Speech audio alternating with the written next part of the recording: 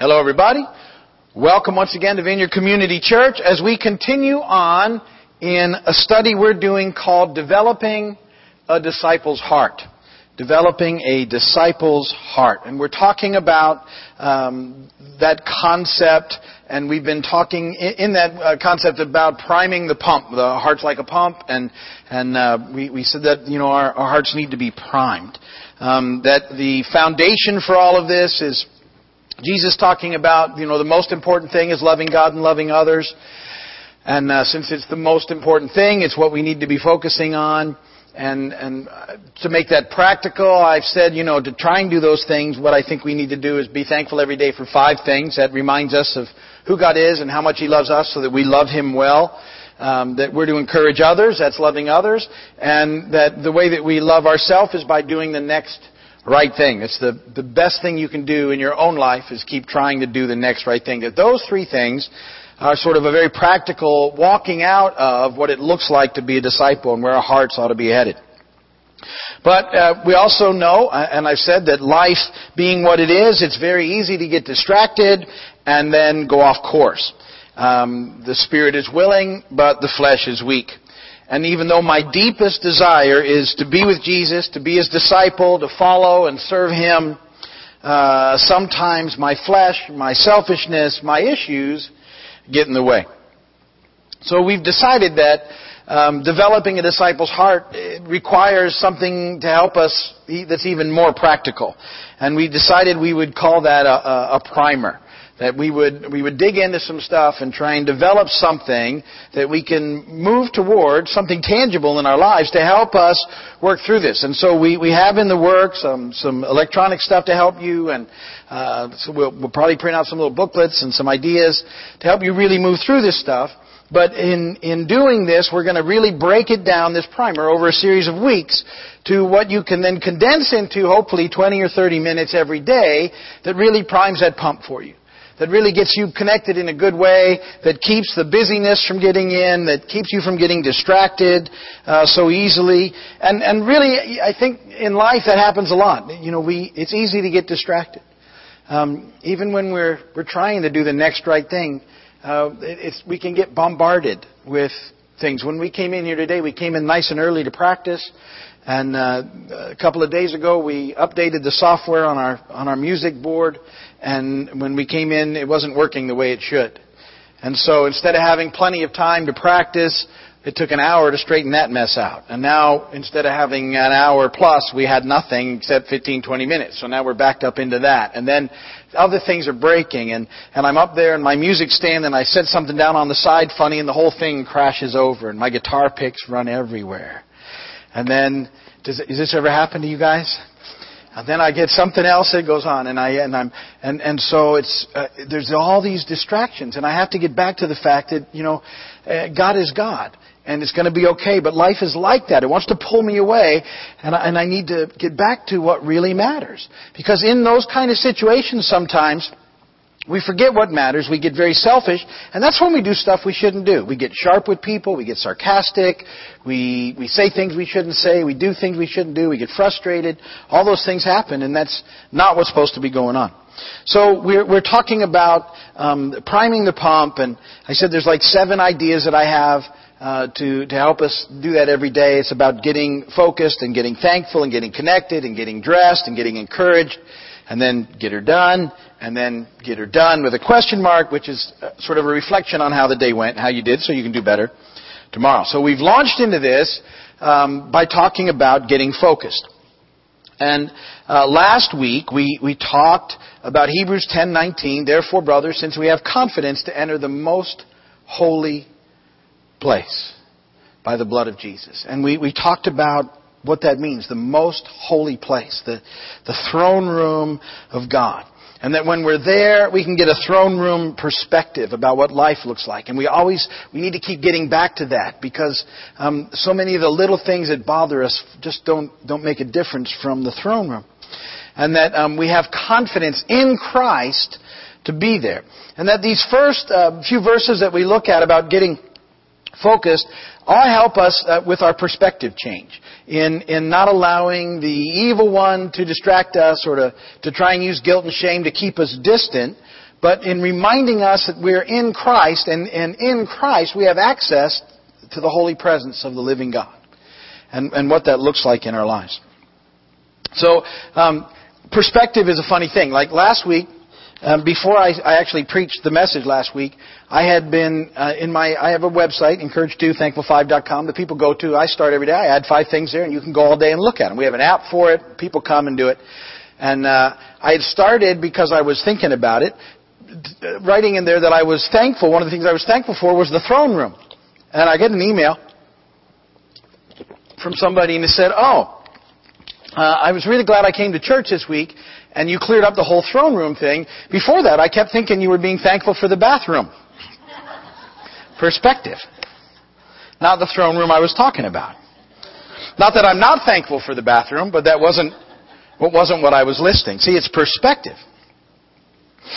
Today when I came to work, I walked in and I walked into Georgina's office, and she's in there and she's working, and we say hello, and I have a T-shirt on, and she looks at my T-shirt and says, "Oh, that's a scary T-shirt." And I was like, "What?" And all I knew was that it was gray. And I looked down, and sure enough, down here on the side there was a shark on it chasing a fish, and it was a Guy Harvey shirt. I hadn't even known it was there. And I was like, "Oh, okay, yeah, it's a scary shirt." And then we proceeded on in our conversation for several minutes. What's happening? What messages have you got? What do I need to do? Here's some things I'd like done. We had, general work kind of stuff, which is what we do after the greeting. And then so we processed for several minutes. And then at the end of that, Georgina looks at me and she says, "Oh, but I like your shirt." And see, here's where things get different. I got to tell you that after she said something about my shirt, I didn't even know what was on my shirt, and it was gone. It was in the past. It was done. I didn't care. Scary, not. It was gray. That's all I knew. I put it on this morning. It fit. It didn't have any major stains on it. It works. I could have told you what it was on there. It's just not something that I'm worried about. And somebody commenting on it, well, it was great. But see, we have different perspectives, because Georgina was like, "I said something bad about his shirt. I better make sure he's okay." And then I started teasing her, like, "Oh no, I'm really hurt about what you said. I'm going to be texting my friends all day trying to figure out what you meant by it. What did she mean by my shirt was scary? Maybe I shouldn't wear this shirt. Here's a picture of my shirt. What do you think?"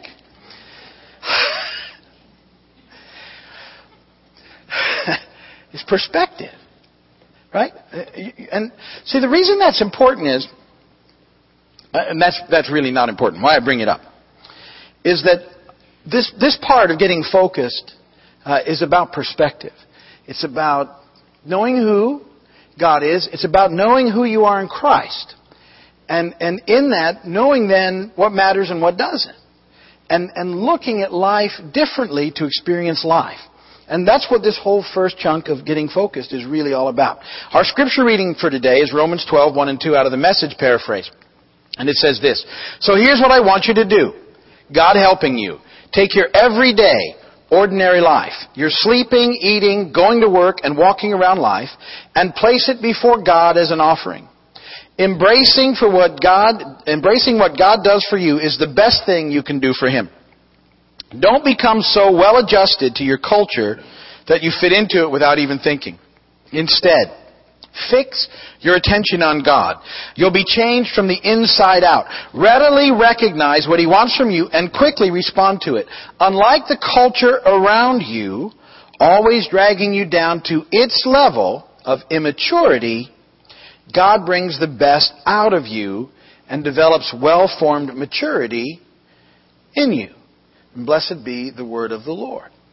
Now, our verse for today that I want to dig into with that sort of scripture reading in mind is Hebrews 10:20. It's the next one after Hebrews 10:19, where the writer of Hebrews says, "By a new and living way opened for us through the curtain, that is His body." That's a tag along to 10:19. "Therefore, brothers, since we have confidence to enter the most holy place by the blood of Jesus, by a new and living way opened for us through the curtain, that is His body." All these references, you can run back into Exodus and Leviticus and get some ideas of what's happening in the temple that's being made, the tabernacle, and the holy place, and the most holy place separated by a curtain.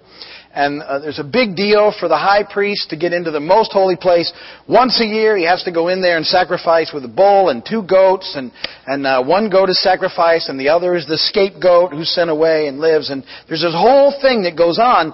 But what happens now is in Christ, we have access 24/7 to the most holy place because of what Jesus has done. The perfect sacrifice. And the reason that our sins are remembered no more, which allows us into the presence of God. And it's this idea of a new and living way. A new way of living. A new living way. That's what I want to talk about today in the little bit of time that we have. So first point that I want to talk about is about new. New. N-E-W. First point. New. 2 Corinthians 5:17 in the NIV says this, therefore, if anyone is in Christ, which we've been talking about, he is a new creation. The old is gone, the new has come. If anyone is in Christ, he's a new creation. Now, I talked about that because I think one of the struggles we have in that is we see that, but we don't feel like that much of a new creation. We seem to be the same old creation we've always been. We have the same aches and pains. We have the same things going on. And we go, well, if this is as good as it gets, this isn't that good. But we're not. And scripturally, it says we're a new creation in Christ. Now, we started talking about that last week. Is now God sees us in Christ. And so when He looks at us, He sees us through the shed blood of Jesus. He remembers our sins no more. He doesn't see all that mess. It's this amazing deal. In Him, with God now, you are a new creation. That's how He sees you. Brand new. Doesn't mean that you're free of mess, because you're not. You're still broken. But it's the way that you relate to God is in Christ. He sees you as a new creation. Does that give you license to go and do whatever you want? No, of course not. If that's your attitude, you haven't got a hold of the way this thing moves in your life and the love that He has for you. Because what happens when you get about how much He loves you, you don't want to keep doing the same old mess. You want to stop. So it's not about that. It's just about knowing that you're new. That God is in the new business. There's a verse, I didn't make it in your notes, Revelation 21:5. It's one of my favorite verses. Just the first part. It says this, that He who is seated on the throne, we talked about being in the throne room, said, I am making everything new. I love that verse. I am making everything new. See, because to me, that's all about new mercies every day. A new day. A new start. A new life. New. Today is a new day. I wake up and I get a new cosmic do-over every day. And then I get do-overs throughout the day. And I love do-overs. I know we've talked about this, but sometimes we don't remember stuff from our childhood.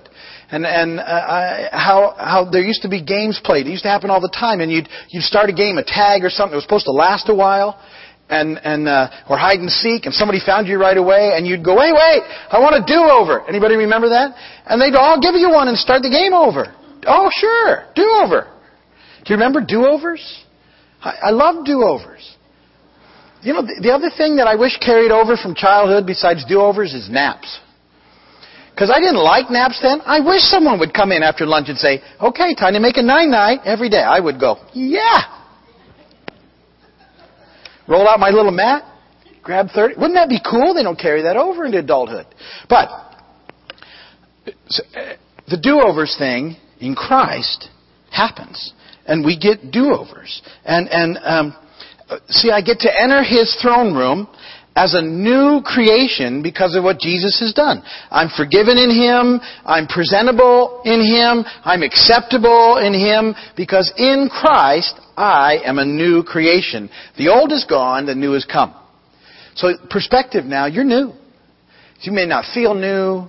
You may not be acting new, but you're new in Christ.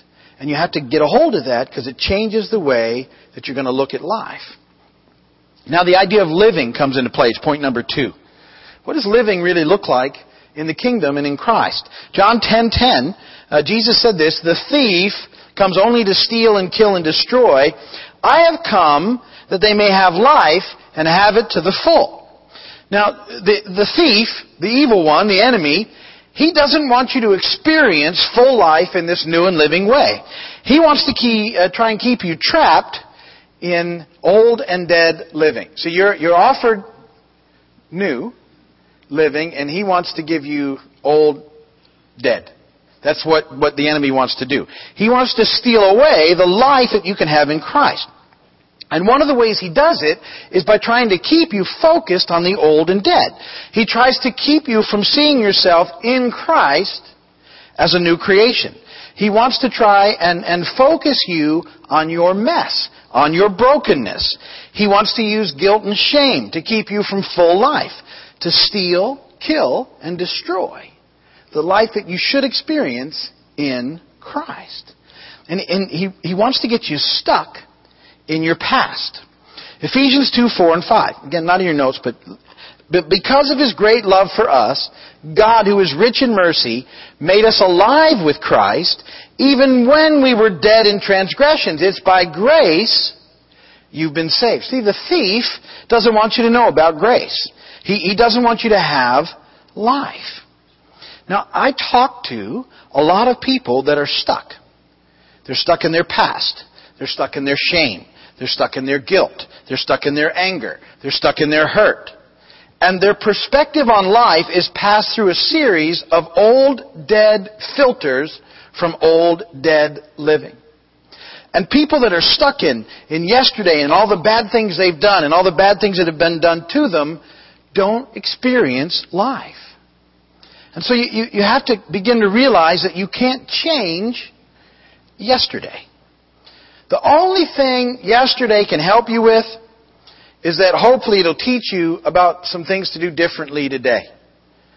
That's the definition of insanity, right? Most of you know that. Doing the same thing and expecting different results. But see, that's all that should do. That's all that should do is it's sort of a teaching tool. But a lot of people just live back there. They spend every day living back there. Oh, this is what happened 10 years ago, and what happened 15 years ago, and what happened 2 years ago, and what happened last week, and this is what people did to me, and then this is what I did that I shouldn't have done, and this cycle gets up there, and there's guilt, and there's shame, and there's worry, and there's anger, and there's mad, and there's all of that mess, and there's no life in it. Absolutely no life. Because your perspective is on something that's old and dead. Your focus is not on something new and alive, it's on old and dead. You cannot do anything about it. Absolutely nothing. It's behind you. The Apostle Paul wrote this, Philippians 3, 12 through 14. You can read it later. Not that I've already obtained all this, or have already been made perfect in the natural, but I press on to take hold of that for which Christ took hold of me. Brothers, I do not consider myself yet to have taken hold of it, but one thing I do, forgetting what is behind and straining towards what is ahead, I press on toward the goal to win the prize for which God has called me heavenward in Christ Jesus. Look, in Christ. Everything looks different in Christ. My life looks different in Christ. Life is found in Christ because I'm a new creation in Him. I'm not gonna live back there. I can't do anything about it back there. It never helps me, except maybe I can learn from it. That's the only good thing. The rest of it, not what I'm gonna focus on. Just not. I get focused on that. You know what I keep doing? I keep doing the same stupid stuff over and over and over again. There's no life there. The enemy gets in, makes me feel guilty and ashamed, and I go right back to the things that make me feel guilty and ashamed. Because my perspective is wrong. I don't know. I don't focus on that I'm a new creation in Him. I'm changed. I have the Holy Spirit living in me. I can make different choices. See, this perspective is found in His way. And that's the third part. This perspective is found in His way. New living way. Romans 12:2. Do not conform any longer to the pattern of this world, but be transformed by the renewing of your mind. Then you'll be able to test and approve what God's will is, His good, pleasing, and perfect will. His way, His will. Not the culture's way, which is a reflection of the life of the evil one. Not trapped in guilt, shame, fear, worry, but having a throne room perspective on the full life of a disciple. Every day, I can enter into the glorious throne room of the living God, the most holy place, because I am a new creation in Christ. And I'm pressing on to the life that He's called me to. I am living every day by trying to do the next right thing. I mess up routinely. But rather than let the enemy beat me up, I spin around and I run back to my Heavenly Papa, who I know loves me, and when I do, He grabs me and He lifts me into His arms because He sees me as a new creation, and I say, Daddy, I messed up again. He says, okay, I forgive you, now go and do the next right thing, and I'm back at it again. I get do-overs. But my perspective is on Him and life found in Him. And what that means, because that's where life is found. And I can live in His new living way. And that's what we're shooting for every day. And we'll stop there. If you're watching by video or on TV, thank you so much for watching. God bless you. If there's anything we can do, you call us, email us, write us. We'll do whatever we can. But we're going to close tonight with prayer.